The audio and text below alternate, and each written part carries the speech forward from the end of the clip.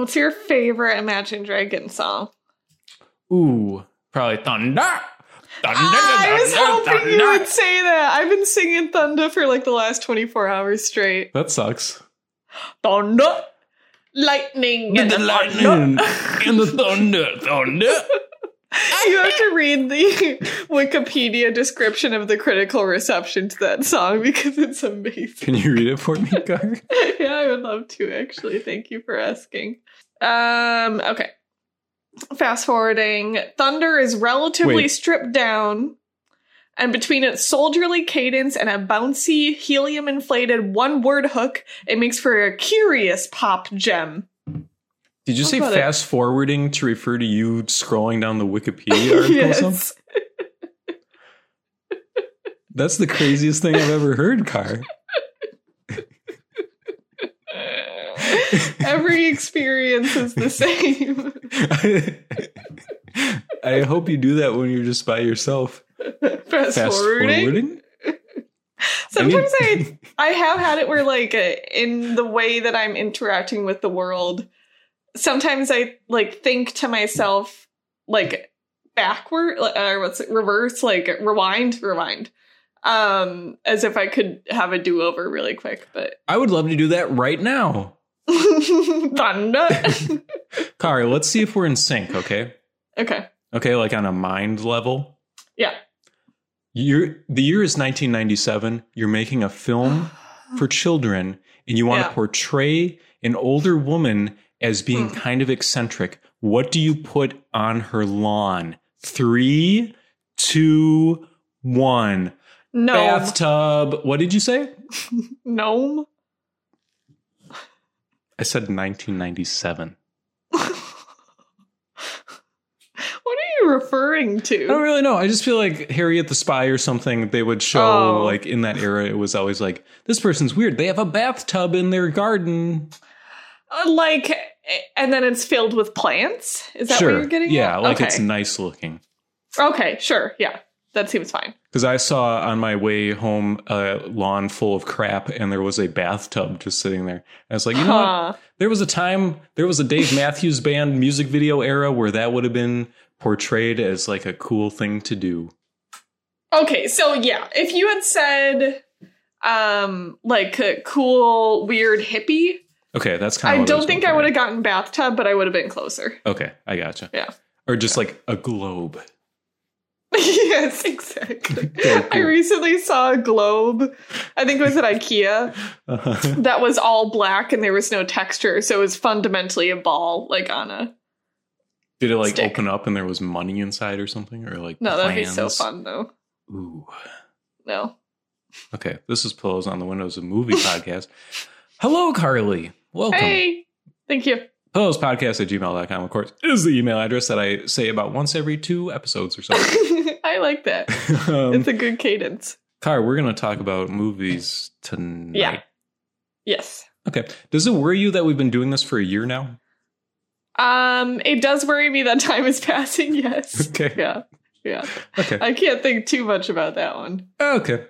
Yeah. Well, Car, where would you... I think we should start with not Buffy the Vampire Slayer, because I have an excellent segue coming out of it. Beautiful. Can we start? No, let's not start with the bad either. Set It Off, dude. Yeah, let's do Set It Off. I thought Set It Off was excellent. I thought so too. I was like so into it the entire time. I agree. Can you, for people who don't know this very well-known and famous film, could you maybe run down what Set It Off is? Sure. Set It Off is a heist movie created in the year of our Lord. Okay, that's not as pertinent to spend this much time on that aspect of it. 1996.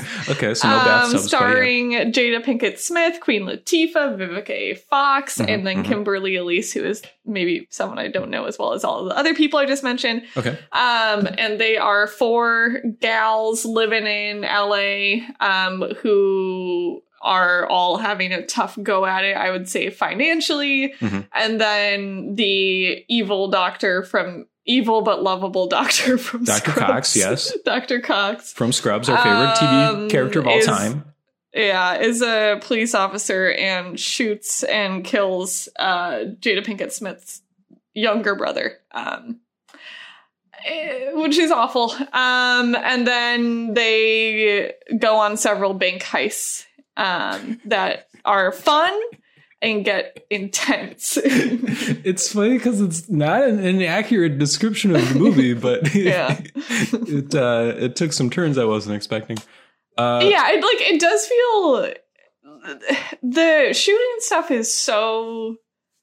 The shooting stuff and the end are both like so emotionally potent in a way that it like feels very like unfamiliar for movies like this. Like there are plenty of heist movies that like have sad stuff happening in them, but I don't ever feel affected by it. Okay. It's just like, oh yeah, okay, so some of the guys died because of course they did. This one, you really like, I don't know about you, but it was kind of like horrendous at the end, I thought. In a good way. Right. Yeah. I wasn't affected that strongly, I guess, but I have to compare this to Heat in my brain because it's this era and this location and this concept and these emotional beats and this length of movie, but completely different, subject matter and tone, like different characters, I guess. I thought a lot of the kind of melodrama was kind of poorly handled, I guess. Kind of the two things you mentioned, actually. Yeah.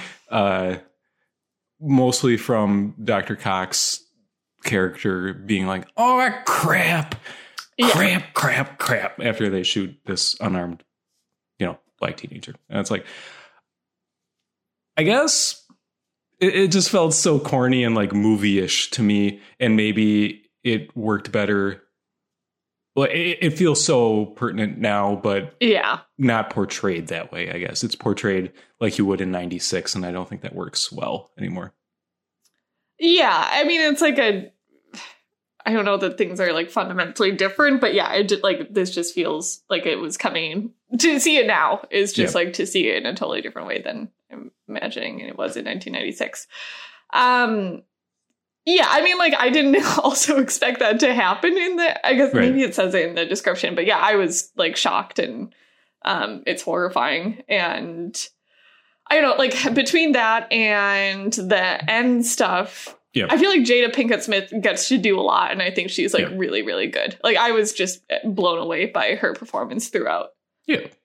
And she's, like, so fun when things aren't that... Like, this movie, for as much as we were just talking about, like, all of the extremely serious stuff in it, is also super, super fun. And there's, like, fun moments, and there's, like, buddy movie moments, and I think those are extremely successful. I think so, too, especially in contrast to how kind of constructed everything else feels. Like, the main plot, I feel like, doesn't work very well just because it's so set up to kind of move along in the way you might expect it to.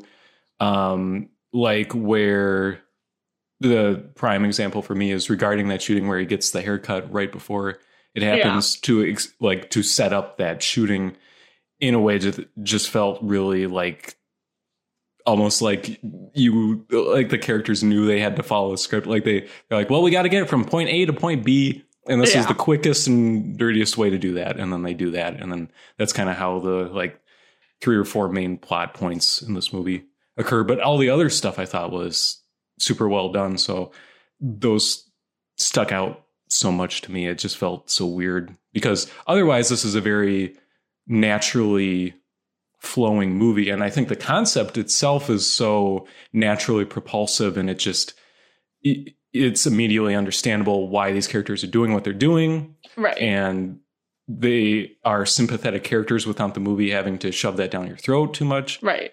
And then there's points where the movie feels the need to do that stuff anyway, even though it doesn't need to. And I was like, okay, fine. Yeah, I think that's like, I think maybe, I don't know. It's a tough one. Like the other example of it, I think, is the woman played by Kimberly Elise with her kid. Where it's like, you don't need that in order to like understand that these characters are like have some hard times and like just need a way to escape it. Right. But like I also don't know that it doesn't need to be, you know what I mean? Like it just feels like it could go either way and it would be fine. I don't know. Like there could be a completely different cut of this movie that I don't know if it would work more or less than this one. You better keep where they're in the conference room doing The Godfather, though. You cannot get rid of that scene, Carly. Yeah. Do not. Yeah, I mean, the stuff of them just goofing around. Like, I do kind of wish there was another cut of this movie that was just like a comedy of four buddies. Like, that's really nice. I really like them hanging out together. Yeah. But yeah, that's not what this is. But you get that, and you also get like really well done heist stuff going on. Except for like the weird little stuff. Like, why is Queen Latifah always throwing the CDs out of the window? Like, don't do that. Yeah. And they show it over and over again. Yeah. To kind of drive home what point, I'm not sure, that they're not very good at this. I don't know. Yeah, I think it's like they're not very good at this. Like, I think this movie, I really like how it both makes this all feel like achievable. You know what I mean? Where it's like, oh, yeah, I guess like, especially back then, maybe just a few people could do this if they were well armed and like. And had cool masks. I love the clear mask. That is one of my favorite masks I've seen in a heist movie. I loved it. So I think it's like that. And it's also, especially the Queen Latifah character, you're supposed to be kind of constantly aware that she's going to probably ruin this for all of them. Right. Yeah. Well, they're all kind of ruining it for all of them at all times, but yeah. It works okay. Yeah. Because you believe in them. You want them to succeed. Right. This is a good movie, guy. Yeah, it is. I mean, even just exactly that, like, it is true in heist movies, a lot of times you want them to succeed because it's just, like, more fun to root for them and you're interested. Yeah. But this one, like, I want them to make it happily ever after and have money and be safe, And then, well, to kind of, like, tiptoe around spoilers, but I thought the last kind of scene with her... Mm-hmm. Just kind of reflecting on what had all happened was like devastating because you realize what she traded for, you know, this thing that she also needed, you know, like it was, that was a very effective use of like flashback, I thought, at the very end. I completely agree. Like, I feel like so often that sort of stuff is unnecessary or it feels like heavy handed, but it was like heartbreaking. Like the clip of them, like after the first heist, I think, where they have all the money and they're leaning over the car. Yeah. And like when they're on the roof, just drinking their beers or whatever. Yeah. It was, very heartbreaking. Yeah. Yeah. I really, I don't know. I'd never heard of this movie, Car, and I really had a great time with it. So. Yeah. This was in like the category of just undersold heist movies, sort of, where it's like, for the people who've seen it, it's up there, but I just think, it didn't make as many waves. Stop people from shooting digital, dude. We got to bring film back. Yes, I agree. It looks so much better. Yes, 100 times yes, yeah. It looks so good. This movie is very good looking. And it doesn't look like it had like a super high budget or anything. It's just, we're going to shoot LA on film and it looks great. Yeah, it's perfect. Yeah, I completely agree. Where Sean B is converting everyone. And that, you know, just kind of, I'm just jumping around now, but I think the first 10 minutes of this movie is like extremely effective at setting it up and portraying violence in a really kind of shocking way that you don't really expect even from a movie like this, like a heist movie. And then that late title card's really good. Yeah. Good stuff. Yeah, really good stuff. I also like good pacing too, where it doesn't even really feel like there is one big heist. Like, I know the end one is like the big one, obviously, but they're all really fun. And like, I don't know, I like all of them and they're all intense. Like, it doesn't feel like you're just sort of building for the case of building. Like, I had fun the entire time. And there's a really like dangerous way the vehicles are all portrayed where it just feels like they're driving vehicles. Right. And not in a super like, they're not like trained getaway drivers or anything. They're just like driving through walls and junk. That's awesome. Yeah. And just all of the costuming and stuff. Like, I love their other heist disguise where it's just like wigs and sunglasses. That's really cool. I really, really like that. It's really well done. Really fun. I agree, Claire. Yeah. And her like glow up when she's going to the event with the guy and she like shows up in like truly like his answer to what she was wearing, which is like this crazy like I don't know pajama set. It kind of should have been that's the coolest thing I've ever seen. And you're like 5 feet tall and like but then it is fun to see her get the fancy dress and everything too.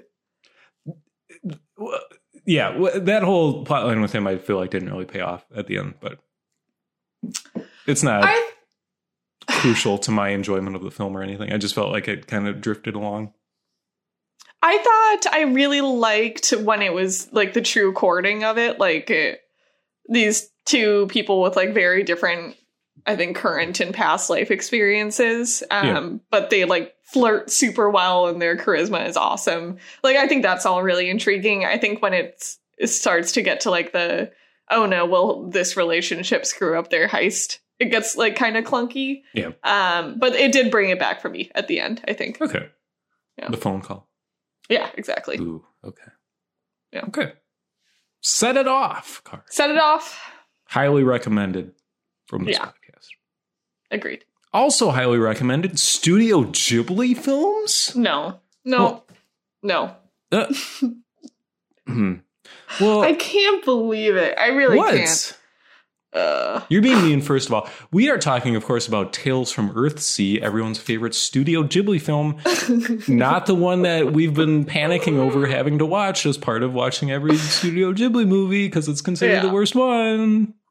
Yeah, and like, I don't want to be on the side of... This is the Miyazaki-san one, right? Sure, yes. You know, like, there's the story of Miyazaki watching it in the theater and just, like, shaking his head and I think, like, leaving. Screw him. Which is, like, that's kind of mean, but he is right. Like, his son did a really, really, really, really bad job. I don't think that's true. I think it's true. I think... I'm trying to phrase this pragmatically. There are worse anime movies than this that people like a lot more than this. I'm not saying it's a great movie, but I think people expect something from Studio Ghibli, and this movie isn't really concerned with that. And so people are like, this is the worst thing I've ever seen.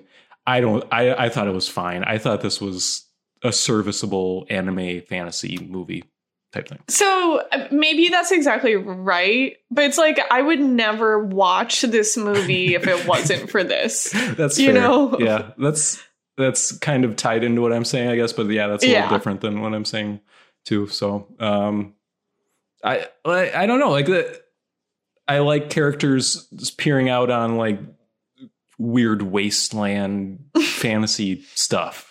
And there's a lot of that in this. So I'm like, okay. That's true. It's just like, but the wasteland looks bad, you know? Like, yeah, it doesn't look great. No, it looks pretty bad. It looks very, I forget which other movie we said this about, but it feels very like the free movie in the kids section. Yeah. Yeah, it's the Cat Returns Part 2. Exactly. Yes, exactly. I thought the Cat Returns looked better, I guess. Just... Yeah, it had a little bit of style to it. I don't know. I was hooked for a little bit at the beginning where they're like, the dragons shouldn't be fighting, but the dragons are fighting, and that's kind of crazy. And I forgot the name of the ocean or something. I'm like, okay, go on. Yeah.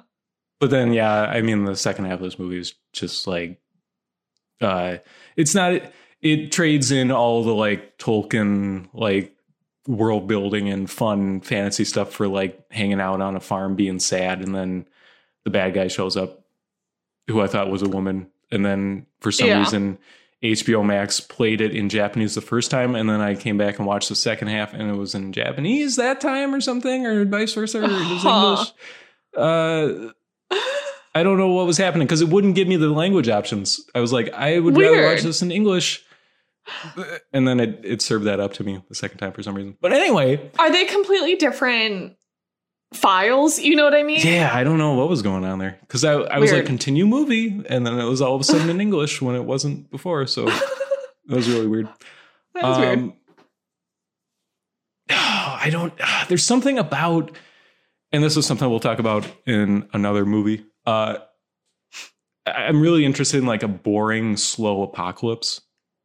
Sure. Yeah. Like when you don't know they know obviously, but just this concept that you are witnessing the apocalypse and it's just taking a long time. Yeah, I think that is cool. Yes, I would agree. And that's very much what this movie trades in for, at least the first like 45 minutes. And then it just drops everything and becomes kind of a bad movie. And I can agree with people there, but I don't think it's like this. It's not a waste of space, this movie. I think that it has some ideas and some style to it. And, it's an adaptation of this book series I have no familiarity with, but there's a story and characters here, at least. Like there's something going on. I don't know. Yeah, I think this was like, in addition to the negative understanding of it, like impenetrable to me specifically, because like I hate this sort of stuff. Like I hate dragons and hates dragons. Like I don't know, like fantasy, but like the Game of Thrones type of fantasy, and this feels like squarely in that world to me. And I just have no interest at all. It's like, this could be a good version of it too, and it would also not work for me at all. But it's not. Also. Right. It's a bad version. And it looks like so like, don't like the type of movie it is. Don't like the execution of the characters or the story or whatever. Yeah. And it also looks bad. So it's just like, what are we, I don't know. I have nothing. Nothing to the soundtrack is very good. Really? I didn't even notice. It's very good. Like sourced in from another caliber of movie type of soundtrack, it seems like. So what can you describe it? It's just a lot of like instruments of that time being fantasy dragon world anime. I don't know. No, it's just kind of, it's not like generic orchestral music. It's got more of a it feels like it fits the setting a little better than that. That's cool. Or more specifically. I thought it was good. Really cool dragons. The blood sword princess, the evil wizard. Yeah, the guy whose like eyes go away. Yeah, that was kind of cool. There? But he's drawn so poorly also. Where it's like off model. And it's like that goes on forever, and it's like the exact same scene from The Cat Returns, which you didn't see, but The Cat Returns ends with like this 10-minute thing where they're chasing each other up a giant spiral staircase, which is exactly how this movie ends. The only interesting thing really being that like he has fun nightmares every so often. And that's like the only flavor you get in this movie. So. I don't know. It's weird. It's just weird to me to think of this movie that people put all this time and effort into, and it works as a movie on some level. And the only appeal it really has is people are completionist about Studio Ghibli, so they watch it for that reason. And like, that's it. Like, not for enjoyment, not to be told a story, just to cross this off a list, which is what we're doing. But it's just weird to think about. There might be someone who like, this is the first and possibly only Studio Ghibli movie that they saw, and I would love to talk to that person. But they've seen it like 40 times. Or just like they saw it once and thought it was fine. Yeah. You know what I mean? Like, I'm not going to check out their other stuff. I mean, it was fine. Yeah. Like, if you have no context for it, what does it mean? I don't know. Yeah. It's weird. I feel like they don't really talk about it much. No. They're like, and then we did Spirited Away, and then Ponyo came out. Yeah. Excited for Ponyo. Is Ponyo next? I don't know, Car. Can you please tell me? Can you fast forward your Wikipedia article? Okay. Fast forward. Slow motion. Thunder. Christ. Okay. Oh, Lord. Okay. Here we go. This is my favorite part of this podcast. Me too. I'm gonna miss doing this when this is done. Oh no, I screwed up. Sorry. Okay. Here we go. Yes. It is Ponyo. Okay. Yay! I love Ponyo. Can I float a movie series for after this so that you don't watch any of the movies? Oh, okay. And it's just, I'm throwing it out there. I'm not deciding anything. But there's that series where the guy, I'm trying to think of the right word, where it's like the kids every 7 years, he goes back and he follows their life, you know? Where it's like, here's these kids at 7 years old. And then 7 years later, I made another movie and now they're 14. And then 7 years later, I made another movie and now they're 21. 7 Up or whatever. I have no clue what you're talking about. Oh, it's like a kind of a documentary series where every 7 years they check in with these like 10 British children. And there's like, now they're like in their 60s because they've been doing this since the 70s type thing. Oh, that sounds so nice. I don't know. I thought that would be kind of interesting because then we could be like, who's your favorite? It's Mike or whatever. I like it. Okay. I'm just throwing We should maybe watch Boyhood in the midst of that. Ooh. Yeah. Is that Ethan Hawke? Yes, I think Ethan Hawke is in it. Dude, it's definitely, I mean, it's a link later. Can we get some Ethan Hawke in the Studio Ghibli run, dude? Ooh. Is he in any of them? Yeah, he's Ponyo. I can't even think of what Ethan Hawke's voice sounds like. I was going to do Ethan Hawke as Ponyo. He just sounds pretty... he kind of has like a raspy thing. Hey, I'm Ponyo. Yeah. I'm walking here. Car, Buffy the Vampire Slayer. Yeah. Okay. Every single person is in this movie. I know, it's crazy. Every actor who's ever acted in a movie is in this movie. It's crazy. Yeah, it's David really Arquette, what are you doing in this movie? Ben Affleck, what are you doing in this Paul movie? Rubens, what are you doing in this movie? Donald Sutherland, what the hell are you doing? Oh, Donald Sutherland, yeah, that's what I meant. What's her face? Hilary Swank. Hilary Swank's in this movie, which is crazy. Yeah. Rutger Hauer's in this movie. I don't know who that is. The guy from Blade Runner with the dove is the bad guy in this movie. It's so stupid. Yeah. This movie is wacky. I didn't like this movie, but it sure did create a TV show I like a lot, so that's good. So, okay. Can you take me through the general... How different is the vibe so here? Different. Really? Okay. Entirely different. Okay. Because the show is about this core cast of characters. Mm-hmm. The show is way less of like a cheerleader fighting zombies. Whoa! Like it's not vampires. Bad. What did I say? Zombies. She probably fights zombies. See, the show is very like Monster of the Week, like, you know. Okay. Yeah, she fights all kinds of stuff. But yes, and it's way more character driven. And whereas like her mom in the show is like this great character, you know, who has like this arc and this progression, and her relationship changes with Buffy. And then in the movie, it's this completely different actress, and she's like, "Hey, Buffy," and that's like the entirety of that character. I don't know, it's crazy. Yeah, it's really hard to go back to this after the show and be like, "Oh, this is good." See, I thought it was like not good, but very fun. It is fun, yeah. Yeah. It's like pulpy, just... Yes. The fascinating thing is seeing the way all movies are written now, circa 92, before that was a thing. Like, this must have been crazy, but now it just feels so boring because this is just how movies are written. What exactly do you mean? Because Joss Whedon writes all the movies. Oh, I see. Yeah. It's all Buffy speak now. What's his like a trademark style? He has Whedonisms, which is when a character is like talking about like a magical artifact, and they say it's like the magical spinny thingy. That's like Joss Whedon's trademark terrible writing that he does, and that's why all the Marvel movies are like that, because he writes all these stupid movies now. Yeah. I liked how yeah, like there's so much willingness for things to be outrageous from our main character here. Like, the speed at which she adapts to her changing life circumstances is truly incredible. Yeah.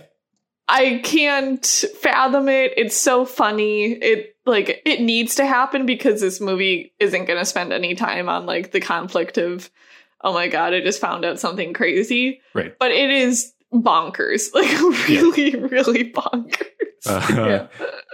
It just washed over me, you know, like, because coming from the show, she's already the Slayer. Slayer. So in this movie, it's like, oh, I guess she is the Slayer, but it's like it's Donald Sutherland shows up and says, you are a regenerated warrior who fights vampires, and your period lets you know when vampires are near, and also I need to train you, and you stake them in the heart. And she's like, what? Okay. And then exactly that. Yeah. It was pretty crazy. But there's like it's so weird that she doesn't have this like supporting cast to like bounce that off of. She's just like, you know, she exists in a vacuum. She is the Slayer. Because everyone hates her. Like, it's it's very, very strange. I do also think that the prom sequence is really fun. It is really fun, yeah. I like when the vampires show up and she does the like, oh, they can't come in if you don't invite them. And the one girl's like, they're seniors. I had to invite them. Like, that's legitimately really funny. Yeah, no, there's fun stuff about this movie. It's just, there's like nothing to it. It's just like, we had a concept where it would be funny if a cheerleader fought vampires in 1992 and Brad Pitt is there, or Ben Affleck or whatever. Ooh, if Brad Pitt was there, that'd be fun. Ooh, I feel like he might show up in the background of this movie somewhere. Yeah, that's true. It's hard to say. Did you get any 92-ness out of it? What do you mean? I mean, yeah, like the clothes and stuff. Okay. Yeah. I guess I have a hard time determining what 92 is. You know? Like, the late 80s, I can be like, sure, yeah. But this isn't that like weird, you know, leftovers. Like we're heating up the turkey the day after Thanksgiving and the turkey is the 80s. And that's what 92 kind of feels like to me. Yeah, I mean, the clothes were super fun. Like that was, I would say, one of the overall highlights of the movie is just seeing the fun clothes that they're wearing. Paul Rubens was a highlight for me as well when he gets stabbed. So that's the bad guy? Ooh. For like 5 minutes. Yes. Yeah. Yeah, he was pretty wacky. There's just like, we have a van and we're going to put him on the van for like 5 minutes. Yes. Okay? And like that also didn't feel like a big deal. No. Like it was just like so he's just sort of driving with the guy. Yeah, there's like no danger or tension to it. Exactly. Yeah. It truly feels like there's no consequence to any of this movie at all. I know. And then, like, I guess to boil it down, the show has these moments that are like super consequential. And it's like, oh my God, everything has changed. Yeah. And yeah, it's, I don't know. The show was much better than the movie, I guess is my thesis here. So how did this go? Like, so he made the movie, or he wrote the movie. Was this like successful enough that they're like, fine, we'll give you a TV show? Like, what happened there? I don't know. I don't think most people know that there was a movie. Yeah, I don't know anything about Buffy, but I did not know there was a movie. Unless you like do a deep dive and you're like getting all the comic books and you're like, of course I know there's a movie. I love Buffy the Vampire Slayer. Yeah. I have the board game. Is there a board game? Of course. There's a video game. I have the video game. There's multiple video games, but I have the Xbox one where everyone reprises their roles except Buffy. Aww. Yeah. So that's great. The Donald Sutherland character, like X-Speed, like the version of him for the show, 100 times better. Really? Because I thought that character was pretty good. He's fun, but on the show, Giles, he's more of like a soft-spoken British librarian type figure. Oh, okay. But he can like turn on the heat when he needs to, you know? Yeah. And then there's one episode where he thinks he's like 20 again. And then Buffy's mom thinks she's like 20 again. And then they're like hitting the town and he's like shirtless and smoking and stuff. Sick, dude. That is sick. Are you ready for my segue? Yeah. Xander from the show showed up in another movie I watched called Coherence. Oh, really? That's true. Who's Xander? Xander's the guy who wants to blackmail himself in order to not put the book in the car. Coherence. We've already more like incoherence. I mean, we've already talked about this on here. Yeah. So I guess I just want to say I was kind of let down just because, and this isn't something you did, it's something I did where I was like, is this like Primer? And you were like, no. Okay. It's really not, because Primer is about figuring something out. And this movie is just like, here's what's happening. Yeah. There's like nothing to figure out. It's like, it's just fun to think about or something. Like it's a fun concept, but it's not about... Or it's not the same, but it feels sort of like a creepypasta sort of thing. Yeah, totally. Yeah. Yeah. If you blink your eyes, the fridge gets closer each time or something. It's like, okay, sure. Yeah. Just that... Primer is like... If you think about it enough, it'll all fit into place. Whereas this movie, Coherence, is just like anything could and will happen because this movie's about string theory or whatever. So it's like there's nothing to figure out because everything's happening and nothing's happening and it's all happening at once. So it's not that fun. It wasn't that fun to think about. It was fun to see the characters kind of work through what was happening. Yes. And then there would be like fun little like gotcha moments where it's like, oh. Yeah. Yeah, it's like, you can't spend the movie... There's no point to spending the movie trying to unravel it. Yeah, because it doesn't lead anywhere. It doesn't help you enjoy the movie, really. Like, this should only be experienced as, like, a thriller horror movie. You know what I mean? Like, it shouldn't be experienced as, like, a sci-fi movie, I guess is what I'm trying to say. And as, like, a vehicle for this character, growth or progression or however you want to look at it. Yeah. It's all kind of leading up to this ending, basically. That's fine. I had a lot of fun watching it. It was a lot of like Xander. I forget his name. Nicholas Brendan, I think. He's really good. Mm-hmm. And Chris is a really big fan of his. So she was kind of detailing how some of this movie kind of uncomfortably mirrors his life up until this point, which is really interesting. Oh, because he's the actor. Yes. And he's dealt with a lot of like substance abuse and he has like mental health issues that he's been dealing with. So and he hasn't been in movies or TV since like Buffy. Interesting. Because he was like, he did some not great things, but it's all tied into, his life experiences basically. So, and then to see that character he's portraying kind of, descend into that as the movie goes on was really like he's, no one's better to portray that character than he is, I guess, but he did a really great job with it. So yeah, I think that he's probably the most compelling part. Like it's just, the constant, he does a really good job of like, you're never sure if he's like going to be the one that destroys everything or maybe brings it all together sort of thing. Like he feels super volatile, I think, in a really, really effective way. Absolutely. Yeah. That's what you need in a situation like that. And they do a good job of playing that up with a lot of the different characters.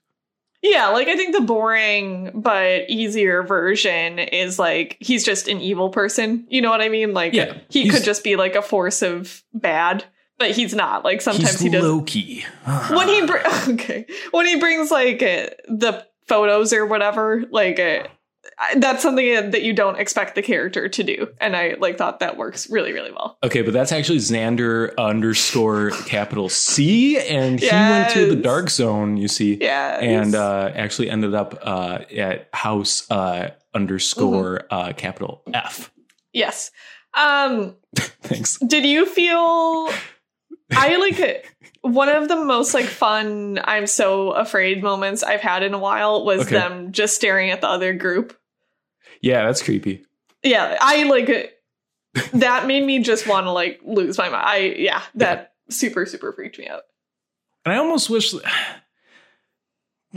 I feel like there's ore to be mined out of this concept still that they never...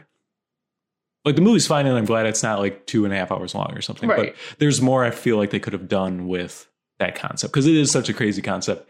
And it's portrayed in this way where it's not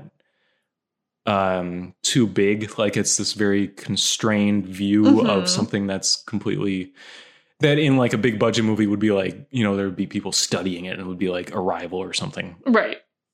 And you're just or it could be like the other version is it's more so like what the last 20 minutes is, or like 10 minutes, I don't know, where it could like sort of be a Groundhog Day sort of thing where it's like she just keeps trying out the different houses to find the right one. Like that would be really cool too. But like I'm glad, I think the scariest version is what they did, and I'd rather have this be scary, I guess, than anything else. See, I almost prefer what you were just saying, where you're getting like, you're seeing these characters in different permutations sort of thing. Because the alternative, or what they do here, is like a primer almost, where it's like figure out what's happening, and that wasn't as interesting to me. Because I was genuinely shocked a couple times when you find out they're not where you thought they were. Like, I thought that was really good and like really well. It put you in the shoes of the characters really well, I thought. Yeah, no, it's a lot of fun to watch, but it's not something I want to watch again and try to figure out the way primer works, because it's all just a vehicle for this plot that's happening. It's not like an interesting concept in and of itself necessarily. Yeah, I think that's fair. But it's a really cool movie. Coherence.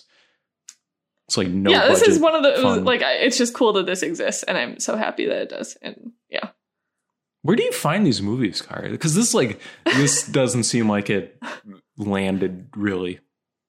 Yeah, this one was, I think I told you, like, I was listening to just like a podcast about truly nothing. And someone just offhand mentioned, oh, I watched this movie Coherence, which is about alternate universes.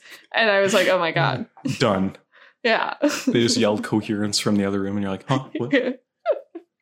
Yeah, this just like, I mean, I'm sure if there were a million movies like this, they wouldn't be as fun, but I kind of wish there were a million movies like this.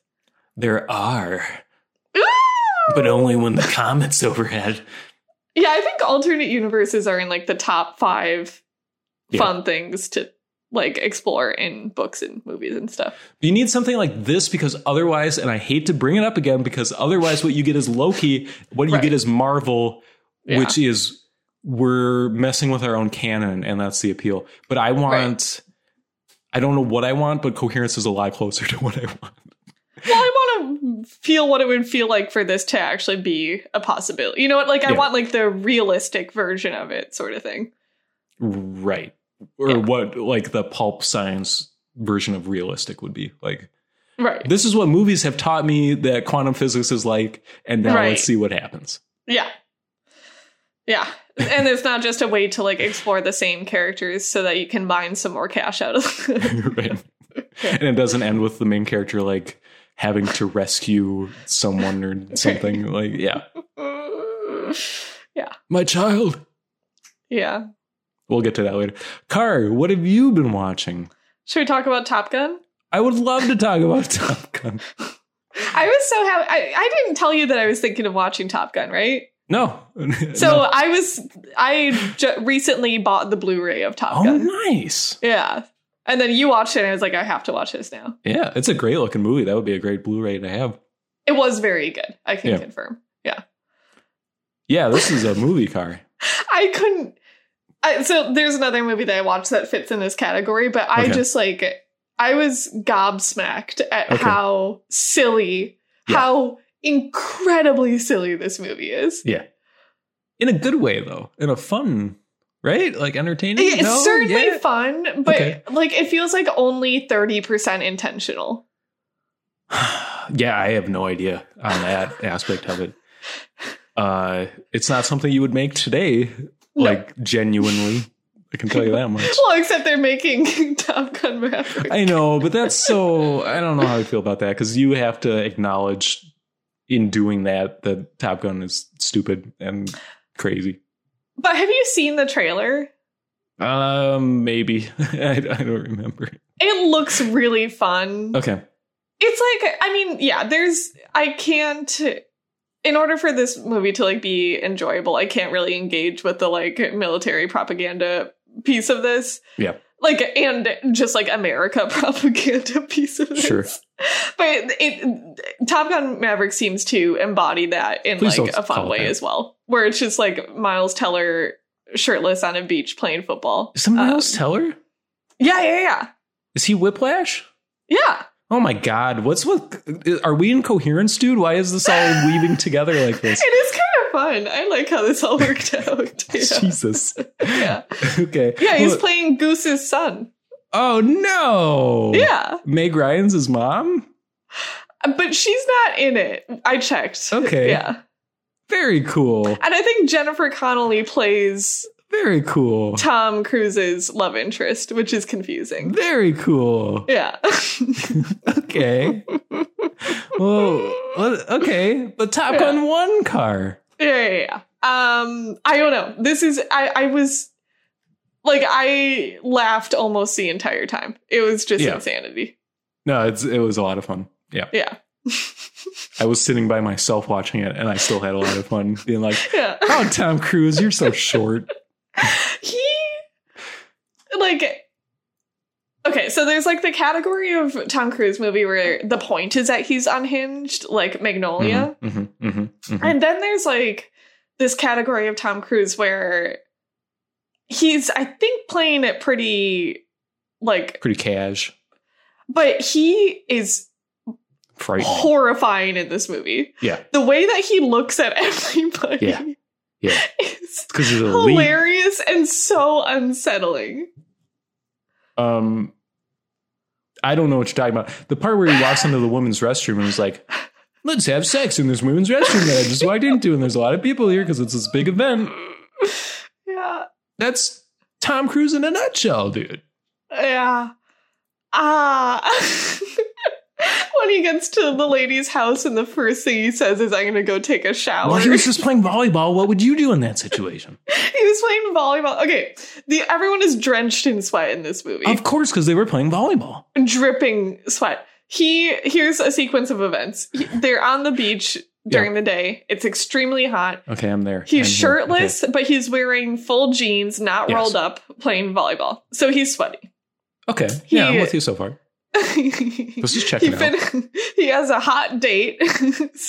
Right. Goose wants him to stay and play volleyball for one more time. So he puts on a t-shirt, which is fine. And a jacket. Because he's about to get on a motorcycle, he has to put on the heaviest leather jacket. Yeah, his bomber jacket. He's like, and then Take My Breath Away plays 5,000 times. None of what you're saying is bad. You're saying good things. No, to me. I'm just like, I thought this was going to be like a sort of action-y movie that like was maybe a little bit silly, but like an action movie. That's not what this is, really. I don't know what this is. It exists in its own equilibrium. It's beautiful. It's like military fetishism mixed with, but like the way all the aerial photography is shot is so beyond what it needs to be. Right. It's so good. It's so yeah, this part is like so difficult to me. So like, number one, it's so weird that there's like no conflict. Like, they're just in training. Right. So like, there's no testosterone is the conflict. Yes, exactly. So that's interesting. And then, yes, the photography is beautiful, but the only parts of the movies that I genuinely didn't like was the stuff in the air, because I could not follow what was going on at all.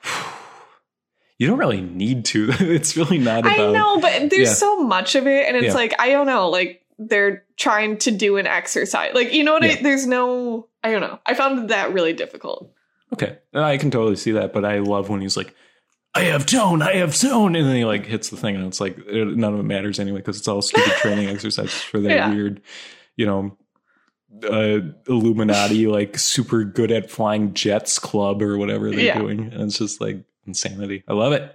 Yeah. They're all wearing sunglasses constantly. Yeah, it's good. We're at the funeral for our pilot friend who got shot down. Time to wear my sunglasses. Yeah. It's indoors and it's nighttime. Time to wear my sunglasses. It's so good, car. Yeah. Yeah, it is. It really is. I can't argue. I don't like that Danger Zone song. They play it at work a lot, and I'm kind of sick of it at this point. Oh, really? It's so weird to think about hearing "Take My Breath Away" in the context of this movie. Yeah. You know, before it was a pop song, like a pop hit. I was shocked to find that this was an original song. It's weird. That is so weird. Yeah. This movie is weird. I don't know. It's from a different time. It's from a beautiful era that is gone forever because we have irony now, and we have, I don't know what we have, but we don't have Top Gun anymore. They will never make this movie again. I can guarantee you. Yeah. I do want to call out specifically the exchange between Meg Ryan and Goose. Okay. Goose, where they're at the bar. I don't remember the words, but it's just them like yelling things at each other about how much they like each other. Yeah. It's just bonkers. Come have sex with me before you take her home. Yeah, exactly. It's like he's just playing piano and his kid is there. Miles Teller is hanging out with him. And Meg Ryan has the worst haircut anyone has ever had. No. Yes, she does. I love Meg. Everyone does, but the haircut is so bad. Val Kilmer always looks like he just finished like huffing glue or something. Yeah. Okay. That's all. Whenever someone makes eye contact in this movie, it's wild.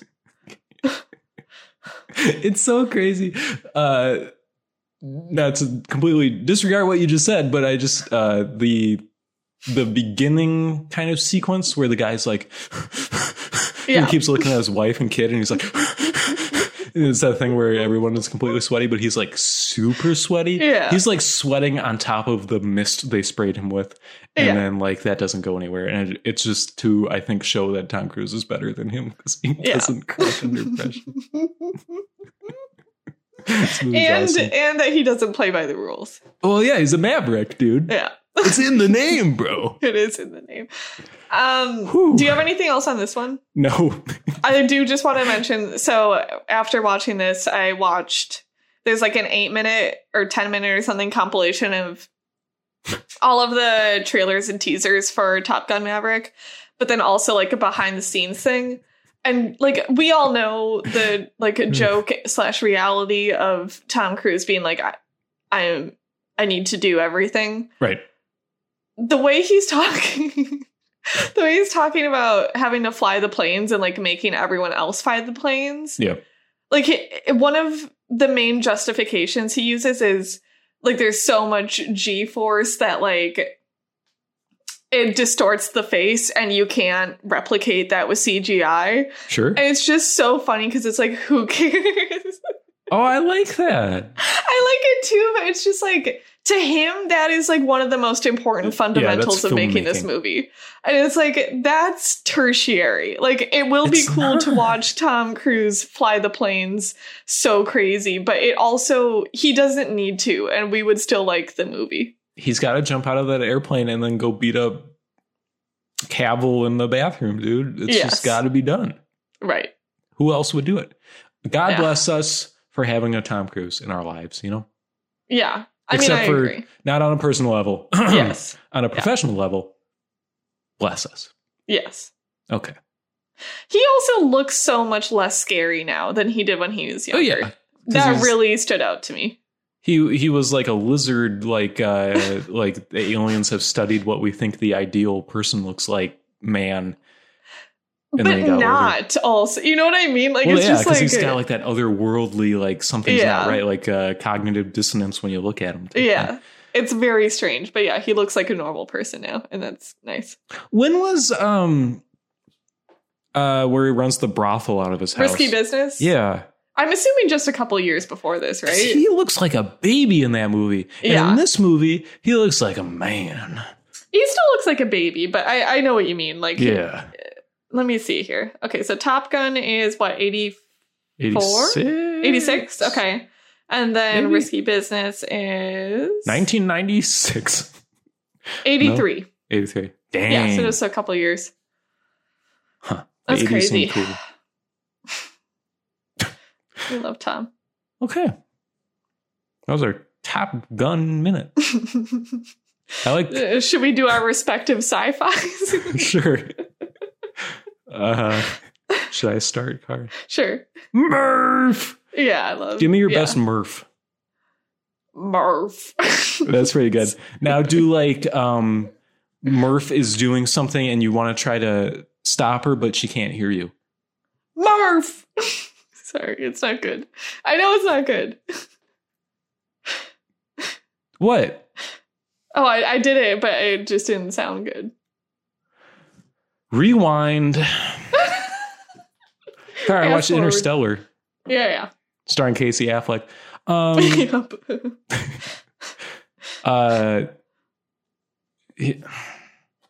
last third of this movie is still terrible, I think. No. Or I still think it is terrible, I should say. Yeah. But I had a much more positive experience with the first 2/3 this time. Yay! I really think this is Christopher Nolan's movie. I think this is what his career was building towards. And then it makes Tenet look like dog crap because it's like not a movie. And this is like a movie. This is this is Christopher Nolan obviously expressing things that he thinks and feels to you. And I have no idea what Tenet was. Yes. So it's everything about him maximized. I think it's like some of the better storytelling and characters that he has. Like his characters are not often good, I think. A lot of times they're bad. Yeah. And I like these people and I like being around them and I think it's fun. I think it's like the most successful to me outside of Memento, where I don't think that counts, where he's playing with time and stuff. Yeah. And then is also the most disappointing ending, of which he also often has disappointing endings. Yeah. He cannot wrap a story together to save his life. I don't get it. At all. But it sucks because in this movie, in the first 5 minutes, he's setting up that ending. Blatantly. I'm seeding the ground for what's about to happen. So it's not like the movie is one thing and then it becomes something else. It's all the same thing. It just completely changes tone and level of filmmaking acumen at the end. And it doesn't make any sense to me. I don't understand it. So I want to clarify where it drops off for me, and then I want to hear from you. For me, it's just when he goes back to see his daughter and she's old. That's what you think is bad. That's the part where I'm like, this is god awful. I can't believe we're doing this. I love him playing in the bookshelf. I hated the bookshelf the first time. Okay. Knowing what I was getting into, I thought it was slightly better. Or I think it's a really fun way to portray a really dumb idea, I guess. Yeah. Sure. Yeah. This idea that love is a constant that can transcend space and time, as delivered verbatim by Anne Hathaway character, is horrible. But then they wrap it in this very Christopher Nolan kind of effects showcase that works pretty well, I think. I think the effects are awesome. Honestly, I really, really do. I think him just flying through these moments is exactly what you're saying. To go from the concept you just described to saying this is what it's going to look like, I think is really incredible, honestly. Yeah. No, it's really cool. I guess it's good that we have a filmmaker who can take these ideas and either through imagination or through studios trusting him, whichever you think is more valuable, I guess, and is able to come up with these ideas. I think there's some of that in Tenet. I don't think Tenet is a great movie, but I do think some of those visuals are something only Christopher Nolan could do. Yeah. And it's not even that they are themselves very imaginative. It's just he's able to take these concepts that I think a lot of people may have already thought of and serve them to us in a way that feels almost like it's answering, like it's part of a conversation we're having where it's like, yeah, I had this idea too. Here's what I think this looks like. And you can recognize that like, oh, that's a really novel way of portraying something that maybe I'm not saying I preempted Christopher Nolan's ideas. It's just like, it's a lot of like Neil deGrasse Tyson type like ideas, but not portrayed the way you would expect that to be portrayed, which is good. I like that. Yeah. And like that's Inception too, right? Like other people have thought about playing in people's dreams or like lucid dreaming at least. Or like, what if he was sleeping the whole time? Right. Yeah. But he's just like the best at making it the entire thing. And like, I don't know. Because he doesn't just do Alice in Wonderland again or something. It's not like The Cell. It's like, no, the city is going to fold in on itself. And it's like, that's really cool, Christopher Nolan. Yeah, it's not enough to build a movie around, but that's fine. What if they were on snowmobiles at the end? Thanks, Christopher Nolan. And Tom Hardy is there. What if Tom Hardy was there? What if Timothée Chalamet was there for 2 seconds of screen time? That character is awful, honestly. Yeah. Just awful. Yep. I think a lot of the characters are awful, but I really think McConaughey's character, he sells it really well. Totally. He's so good in this movie. Yeah. Like, shockingly good. I also think Anne is very good. She doesn't have a lot to do, really. Like, I get that she's kind of stoic, but she's kind of a mouthpiece for the ideas of the movie at some point.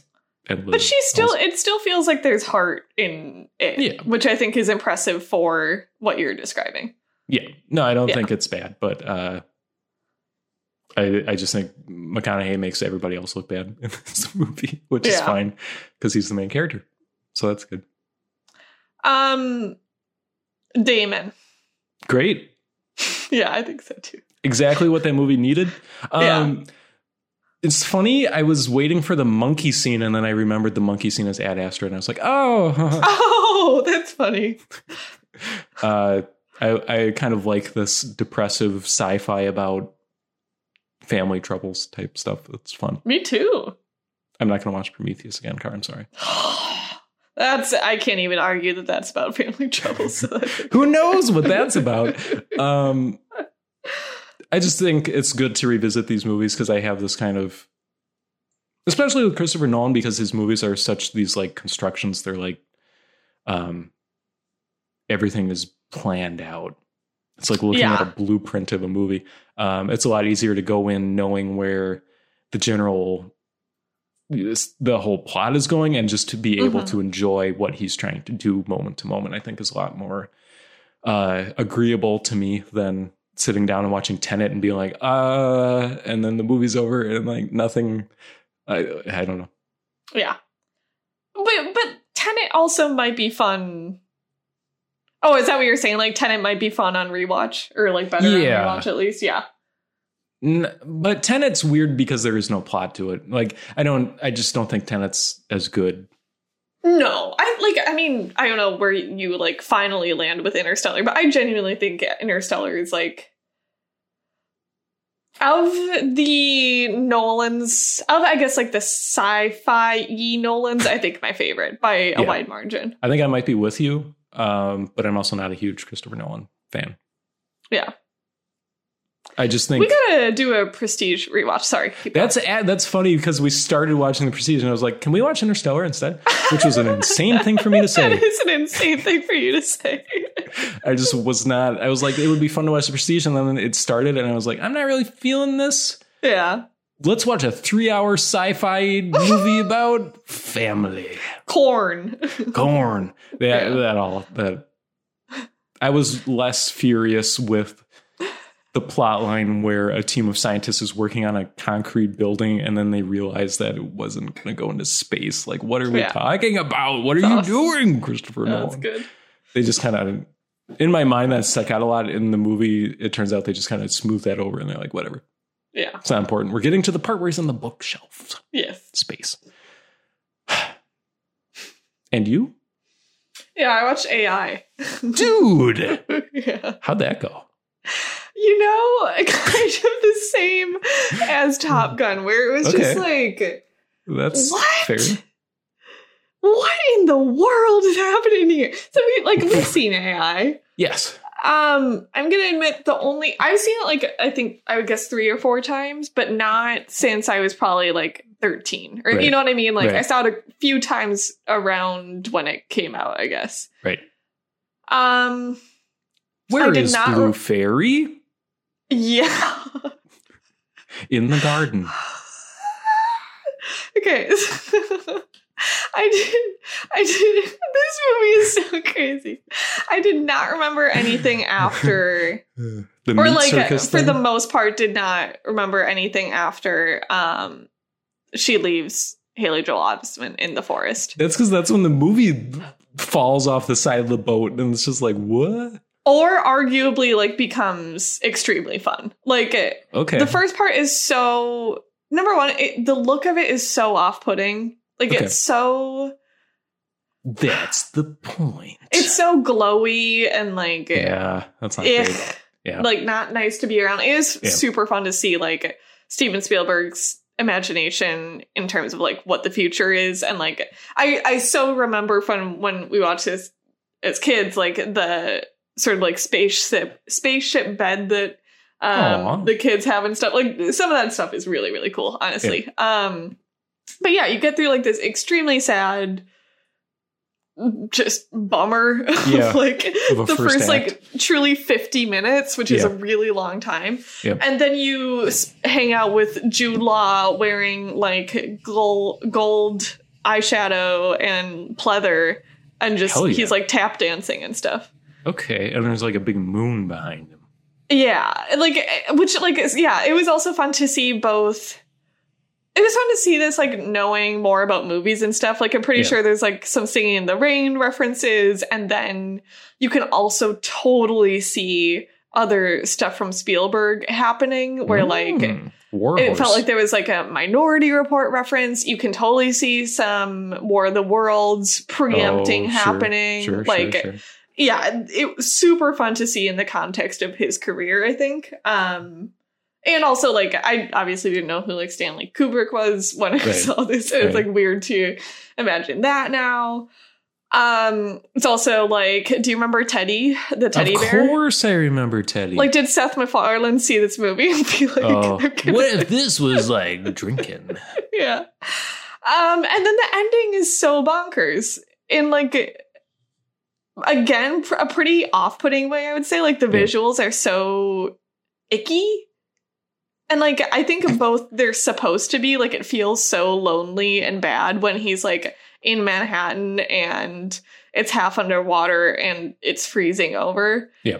Like, obviously that's not supposed to feel good, but, like, then the aliens show up and they look so crazy. Yeah. And then I think the ending is, like, really good, where it's, like, he brings his mom back for one day. Like, I think that's actually really awesome.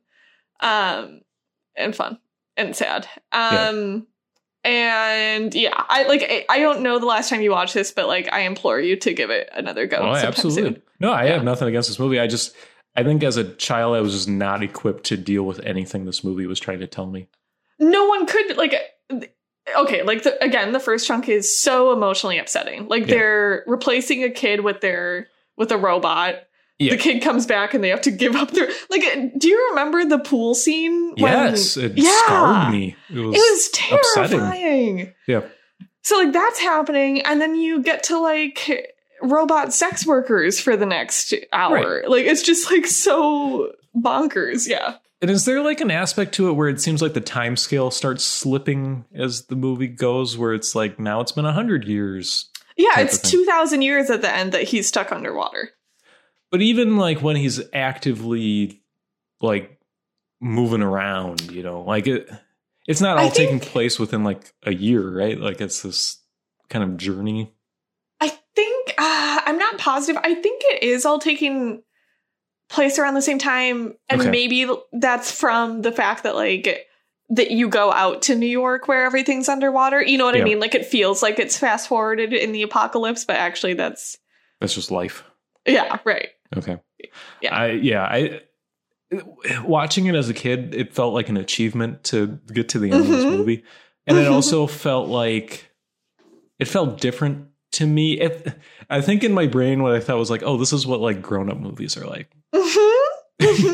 Which is fun to think of. But yeah, I would love to see it again because I in my memory, it's a really interesting movie. You know, there's a lot going on, but I think it is. Like, I was just shocked at like how the tone just does like so many backflips. Like, it's just like, yeah, it's a very, very strange movie. Do you have like a sense of how much of the like depressive stuff is Kubrick versus Spielberg? I have no idea. I really want to like read up on it afterwards. I've truly no idea. And it was like I think, yeah, like some of this feels so squarely Spielberg, but it's just really hard to say. Yeah. Interesting film though. Mm-hmm. Yeah. Crazy history and everything. Yeah. Very cool. Yeah. It's a movie where it's interesting. And then also the stuff around it is really interesting. So it's like, right. It's also Jude Law rocks. Like, Jude Law's the best. Of course. Yeah. You don't hear about this movie that much though. No. And that's I don't think people like it all that much. That's fair. It might, you know, whether it's good or not kind of seems besides the point. Yes, totally. Yeah. So that's cool. And I do like the idea of like the weird Spielberg era of just like this and Minority Report and stuff. Yeah, that's really fun. I like the idea of just like big budget sci-fi that's not tied to anything, and the beginning is depressive for an hour, and you know, like I have a story to tell you. I don't know. Right. Yeah. From like an established, you know, Spielberg made Jurassic Park and then he made this movie. Right. And it's like, whoa. Yeah. Okay. Yeah. You're going to try to It's also shocking, like the mom is like, she's not in anything. You know what I mean? Like, some of these actors are so random. It doesn't make any sense, but that's okay. Great movie, I assume. Yeah. I'm shrugging. I don't know. Okay. Interesting movie, for sure. Absolutely. Yeah. Speaking of which. Okay. I just want to talk about Whiplash real quick, I guess.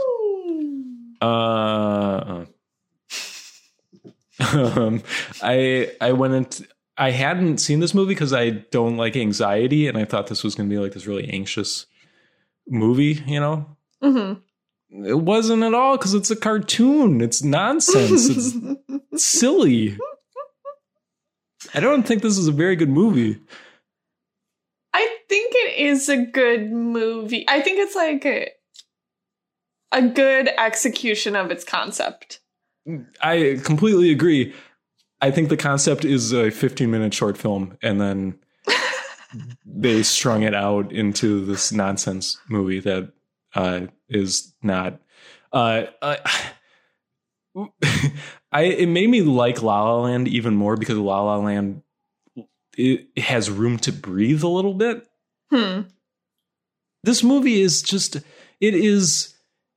every scene is trying to tell you something. Like every scene has such a clear purpose to it. Mm-hmm.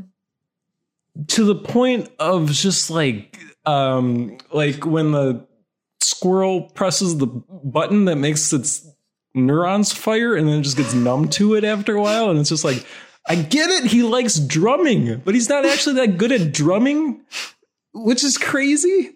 Because at the end, spoilers for Whiplash, by the way, at the end, the J.K. Simmons character doesn't give him the sheet music and he's just like, and then he can't drum. Like he can't improvise at all, apparently. And then they sell that to you by everybody else in the band going, dude, what are you doing? Drum better. Like the audience can't figure out. I don't think the point is that he's bad. I think it's everyone's upset that he went off script. Sure. He's not drumming well, though, either. Like it's not. I think you're like, I could be wrong, but I think you're supposed to think that he is. He's drumming well in that? Yeah. It didn't feel like that to me. I don't know. Because it is just constantly the other members of the band going, dude, what are you doing? And him going, like, whatever. I guess it didn't work for me. Maybe I'm misunderstanding what that part was saying. But like him drumming so bad that he needs 2 Band-Aids for his hand. Because it's I like all of the like physicality stuff of it a lot. I don't mind physicality, but like I get that he's practicing a lot. I don't need 14 scenes of him taking out Band-Aids and putting Band-Aids on his hand. It just feels like wasted time. It just feels like nothing. And then like shot of his dad looking concerned for like 10 seconds at the end. Like, I get it. His dad's concerned. Like nothing is, there's nothing for you to work out about this movie. It's just like shoving it all in your face the entire time. I don't know. I really, really like the way, like there's so many movies about the idea of like, what would you sacrifice to be great, or like is being great at something good if like that's all you are, sort of thing. And I love how like undecided the movie feels, where it's just like, yeah, he's gonna be the best at it and he's gonna be a monster, and J.K. Simmons is a monster, and like maybe you have to be a monster. Yeah. Okay. Like I really like that as a conceit, because like I think what doesn't work is, and what I honestly was really afraid this movie was going to be, is not recognizing that the character is a monster. You know what? Like, that's really annoying to me when it's like, oh, he's just really good at it. And like, yeah, he's bad to his girlfriend, but like, it's kind of fine, actually. Like, that doesn't feel like what's happening, which I think is good. Thank you for bringing this up, Car, because I was thinking about this, and I have a comparison I'd like to make here. Okay. The stuff with his girlfriend is terrible, I think, because it is 2 scenes. The first scene is him asking her out, and then the second scene is him telling her, I can't be your boyfriend because I like drumming. Yeah. Which does not portray at all like the sense of sacrifice or whatever. It's just he's a dick, and like we get no sense of what their relationship is. Anyway. Yeah, but I think that's kind of the, like, he's not, that he's, like, it never got close to sacrifice because he is such a jerk, where it was just like, oh, this could maybe be a problem, so I'm just going to nix it. But I don't care then. Like, who cares? This guy's a dick, and he's good at drumming, I guess. Like, it doesn't... Anyway, the comparison I'm making is The Social Network starts with a scene like that, and it's so much better. It's, like, so much better at showing why he is not good. It shows their relationship so much better. It has the girl character be a person instead of, you know, something for him to discard in the pursuit of drumming really well or making social networks or whatever. Like, I think in that moment, you can just tell the difference between David Fincher making a movie and Chazelle making a movie. And I think he's gotten better at it. I think like they're just complete like opposite stances, where like The Social Network is like all about regret, right? Where it's like, yeah, he got a bunch of money, but he lost his best friend and like any chance at a good relationship. And like, even though Mark Zuckerberg in real life is awful, like at the end of the movie, you kind of feel bad for him. But this is like, Miles Teller is a monster through and through. And that's just how it is. I don't think they portray that well then, I guess. Because he's not being a monster. He's being a robot. He's being a drum robot. Yeah. And she cries because he breaks up with her. But explain why, you know, movie, explain why she's crying. Was it a good relationship? Did she care about him? Did he care about her? Yeah, that's fair. Like, yeah, you don't, like, the entire movie is truly from his point of view, like maybe to a fault. Yeah. I just found it so hard to care about anything that was happening. And like scenes of J.K. Simmons just berating other people in the band, but that doesn't really have any impact on anything. You know, it's not tied to anything besides just establishing that J.K. Simmons is a dick. Like, but that's what the whole movie is. So I don't understand why we need just like random scenes of him being mean to, you know, young musicians. Like the movie is just... Like, because there's such a... I wish I could think of examples of this to, like, make my point actually work at all. But, like, there's so many movies, or, like, there's this, like, myth of the like, it's okay to be evil as long as you're good. Sure. No, I gotcha. Yeah. And, like, this is, like, just going so hard on, like, no, these people, like, they're impacting other people. Like, Miles Teller's poor dad is sad, and, like, he was mean to, like, his cousins or whatever at dinner. Like, there's people on the outside of this who, like, have feelings, and yeah. But it really, none of that lands, I think, because there's no impact of it. Like, the ending is ambiguous. Yeah. So doesn't that kind of make the whole thing fall apart? No, because I think, like, it makes it, maybe, I guess, depending, but, like, I think because the music is so, like, exciting, and it's exciting to see someone just, like, do their best, that, like, yeah, it just, like, feels like an inherent conflict of, like, when is this warranted? And, like, I guess it depends on who you are and what your thoughts are, but, like, yeah, I think that's way more interesting than just being like, it's not at all. And, you know? Yeah. I don't know. I wasn't on board with what this movie was saying, I guess. So it was just a lot of scenes of him drumming. Yeah. Like, okay, cool. Like J.K. Simmons. Great. Exactly. Thank you. Yeah. Like great performances, I guess, but in service of what? I don't know. Yeah. What are your Miles Teller thoughts overall? What would I know him from besides Top Gun Maverick? I like this one, like, a teen drama called Spectacular Now that he's in. But I don't think you've seen Spectacular Now. I can't offer an opinion on this. I think he's good. I like Miles Teller. Okay, sure. Is he evil? Yeah. I feel like people say he's evil or something. Is this slander? Am I just, like, libelous? It kind of is. Right, like, I just read another article about this. So, like, I think it was, like, essentially not so much evil as, like, dick sort of thing. Like, he's just, like, annoying to be around and, like, arrogant. That's half of all people.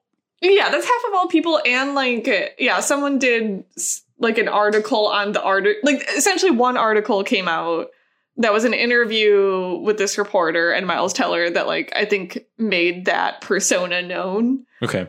And there was an article sort of, like, analyzing what actually happened and, like, what the conversation actually was. It's like, okay, I think people were just, like, excited to talk about a celebrity sort of thing. He's probably, like, maybe a little bit arrogant or a lot of bit arrogant, but he doesn't seem like actually evil, I guess. That's so weird because in other cases, that's a good thing that people like. But then, like, if you're, for some reason, if people are like, oh, you're arrogant. Right. Yeah, it's so weird. I don't know. Yeah, celebrity culture is scary. Yeah. We love Anya Taylor-Joy. Yeah, like, sorry, I think if I'm remembering correctly, like, the original article made a big point of, like, he's wearing, like, a deep blue V-neck shirt. Oh my God. And the reporter of the new article found the shirt he was wearing. It's just, like, a normal t-shirt. Like, there's just, like, all of this weird, like, editorializing that made a persona of a person that's just, like, not true. He's just crazy. An actor in movies. Yeah. Yeah. But cool. Anyways. Okay, Carl, what else we got? I watched, what's it called? The zombie movie. Train to... Oh, yeah. Busan. That's it, right? Sure. Yeah. It was really, really good. It was, like, so fantastic. Really, really, really, really, really good. Have you seen it? No, I haven't. Yeah, I just, like, loved it. I don't know. It's, like, extremely well made. There's a zombie apocalypse, and most of the movie takes place on a train. Okay. And they just have to, like, hide from the zombies. And there's, like, it's both a very fun genre movie and I think just, like, a really well-made movie where there's, like, a lot of interesting conflict between these people who were strangers and are suddenly forced to, like, help each other or die sort of thing. Just in terms of, like our main character is this super rich... He's not, like, I don't think he's a hedge fund manager, but it's something like that, you know what I mean? Where it's just, like, his career is, like, probably objectively evil. Yeah, and, like, not helping anyone sort of thing. And there's, like, an interesting tension with him and just another passenger who, like, just seems like a truly good guy and kind of sees right through all of the BS business stuff. Okay. And, like, the main character has a daughter that he doesn't actually know how to care for and, like, is totally emotionally closed off. And then, like, they're suddenly forced to, again, to, like, care for each other. And it was just truly extremely exciting the entire time. And looks pretty gorgeous. And the zombies are, I think, like, they do a good balance of scary and just, like, truly fun, you know, like, just like pop it heads. Really good. And I think, like, maybe the only other big item to call out is they do such a good job with demonstrating the scale of these things. Like, there's so many shots of tons and tons and tons of people or zombies running or, like, crowding. Like, it's just, everything feels so just full of bodies in a really, really upsetting way. And, like, there's this one sequence where a train is trying to, like, move, and these zombies just, like, are grabbing onto it and creating a chain of people that's just, like, slowing down the train. It's just, like, the idea of that many people being in a place together, much less, like, undead people, is so upsetting. It was just really, really fun. Sounds like a World War Z ripoff to me, but fine, whatever. I kind of want to watch World War Z. Oh. So I watched that. I can hit another one real quick here. Sure. Do I even want to? Well, if you have to ask yourself, the answer is probably yes. I'll call it. Cars. Forward momentum, please. Fast Werewolves forward. Within. I saw it today. Starring Sam Richardson of Veep and I Think You Should Leave fame. I Think You Should Leap? Leave. Veep. Okay.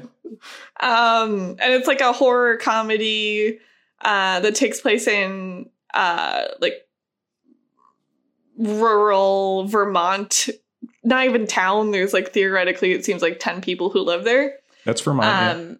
And they just do a really fun job of bringing together like the exact type of people who would live here in every way, where it's like there's sort of like a like towny sort of people. There's these like millionaire tech people who like ended up there but aren't local at all. There's like these crazy Republicans. Yes. It kind of has like it's not as good as Knives Out, but a similar Knives Out thing where it's just like there's a lot of different types of people happening here. Sure. And they draw a lot of really good comedy out of it. And then it's just like a fun, like, who's the werewolf sort of thing. Who is the werewolf, Car?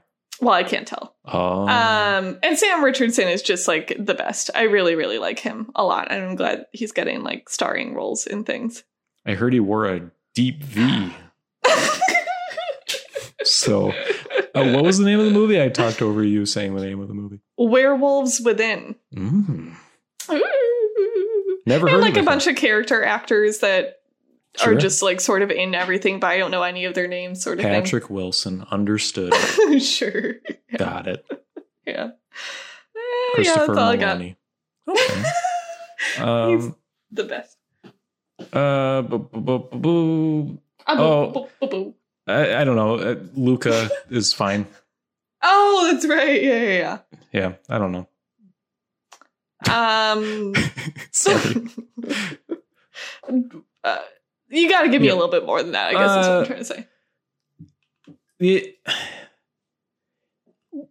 It's just really frustrating that it is so obviously a metaphor and they don't do anything with it. Or are they planning on people not recognizing that it's a metaphor? Like, why? If you're creating this entire movie that feels so much like it's standing in for something else, is the worry then that you don't want people to know? Or why wouldn't you just take that all the way? Like, why make a movie then if you're not going to have it pay off in any way, I guess? So I don't know anything about this. You gotta just tell me what it is. Oh, well, it seems like it's fairly obviously like a metaphor for like closeted homosexuality, where this there's like this race of they're not mermaids, but they're essentially mermaids, and then they can come up onto land, and then they look like people.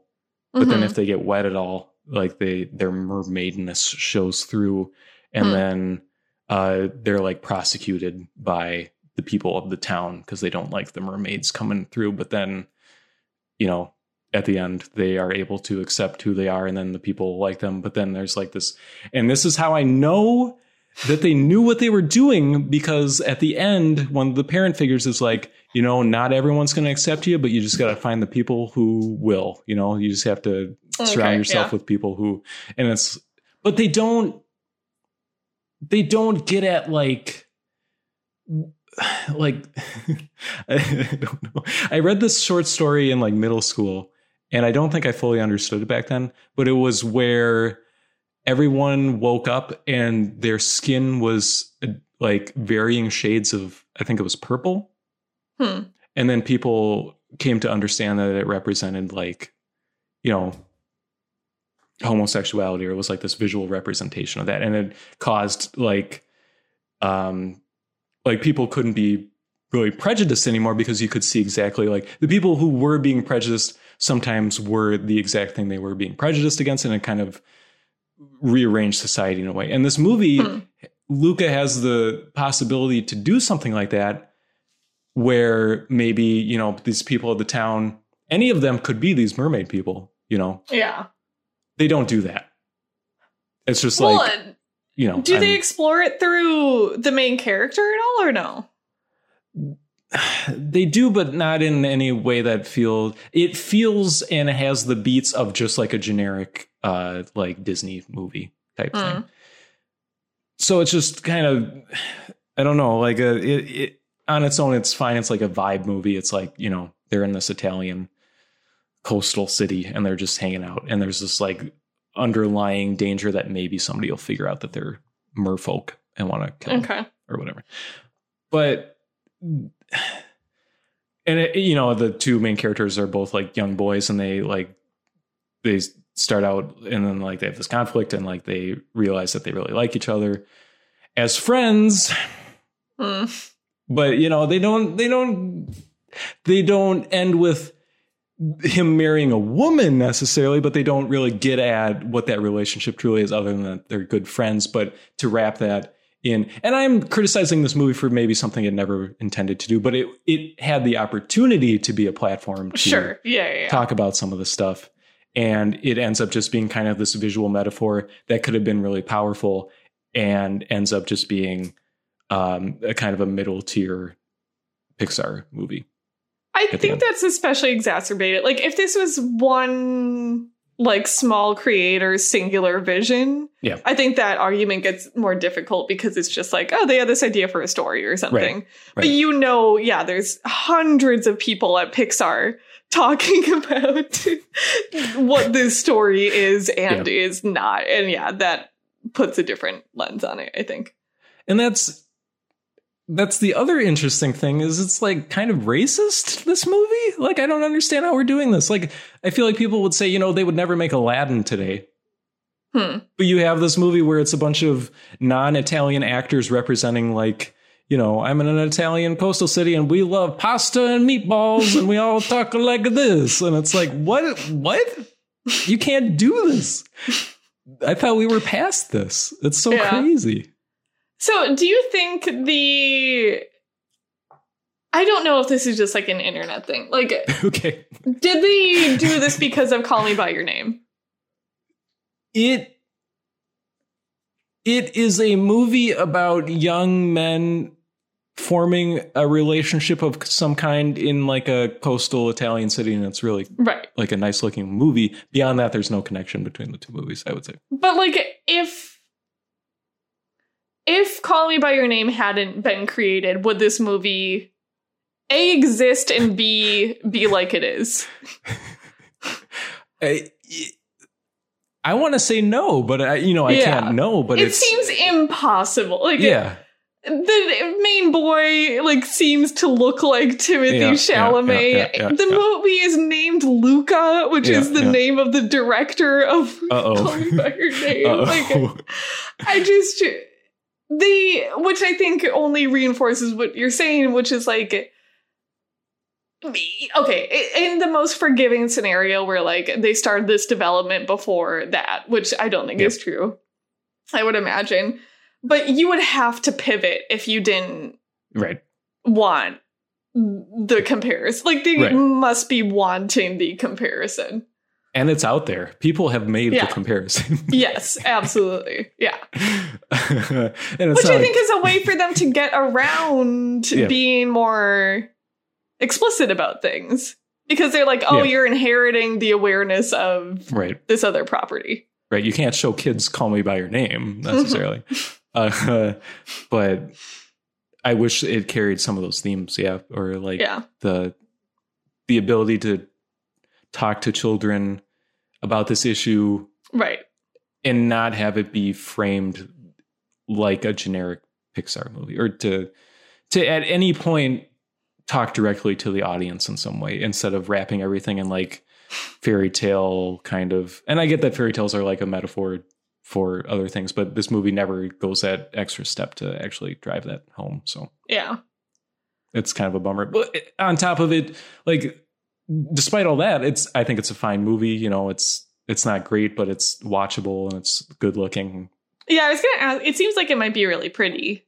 Yeah, no, it's like that Cal Arts art style, which is kind of getting old, where all the characters look like that. You know, they look like Adventure Time or whatever. I don't want other Pixar movies to all look like this for sure. I don't. Okay. This is like a fun little art style for this fun little kind of low impact. This is a Disney Plus original movie. Yeah. I don't want this to be the future of CGI animation. So that's like the other question I have is like pre-Onward. Okay. Was this happening where Pixar was just like dropping sort of nothing movies? You know what I mean? The Good Dinosaur. Yeah, I don't even know what that is. Like, yeah. Okay. So it was happening. Because like, I always bring up The Incredibles, but The Incredibles had, it just had so much more going on. And I get that Luca isn't that type of movie, but I feel like Pixar has stopped making that type of movie. Yeah. Where like, we're telling you a story, but there's like, there's suggestion to it. There's like, it's not all laid out for the viewer. Like, it's not like the Shrek thing where it's like parents can enjoy this too because there's pop culture references. It's like actually telling a story that adults can connect with, and it has something to teach children. Whereas this movie is just like, it just feels like those YouTube channels where you sit your kid in front of a YouTube channel and they're entertained for 2 hours or whatever. I was like, I don't know where this came from. It also just like doesn't feel like an event, which like it's hard to parse if that's like a streaming problem or if that's like a what movies they're creating problem. I don't think both. This would do well in well, I'm sure it would do well in theaters, but I think people would point to it as being like, this is not to the level of quality of. But then you go look at the ratings and it's like 3.9 or whatever for this not great children's movie that I'm 35 and I gave it a 4.5 stars on Letterboxd and a heart. I love to give things hearts. I don't think I've done that actually. I made a Call Me By Your Name reference in my review. Actually, my review is just a Call Me By Your Name reference. I'm the first man to think of this. And here's my first man review. Okay, thanks, Car. Yep. Put a cork in it. What should I watch next week? Yeah, can you go first? Yeah, True Lies. Have you seen? What the heck is that? True Lies is your friend and mine. What's his face? I forget. Is it James Cameron? I think it's James Cameron. Oh. Yes, James Cameron, 1994. Arnold Schwarzenegger and Jamie Lee Curtis. Kind of doofy spy action film fun. Okay. Let's do it. Tom Arnold's in it. Do we like him? I don't know. I don't know who that is. Okay. What's yours, Car? You didn't expect me to have one so ready to go, did you? Yeah. Let's do Training Day. Hell yeah. What a 1-2 punch. I know. Oh my God. Yeah, my God. We love 90s action. This is 2001 now. Is it? Yeah. Dang. Okay. I love Ethan Hawke so much. Oh, is he in it? Crap. Can I make mine slightly further away from an Ethan Hawke movie to try to balance this out? No. Shoot. Okay. Okay, Car. Well, did you have anything else? Sorry, I kind of ended the podcast, but I have to work tomorrow. I'm good. Okay. I'm good. Cool. We'll be back next time, and we'll watch Ponyo and True Lies and... What?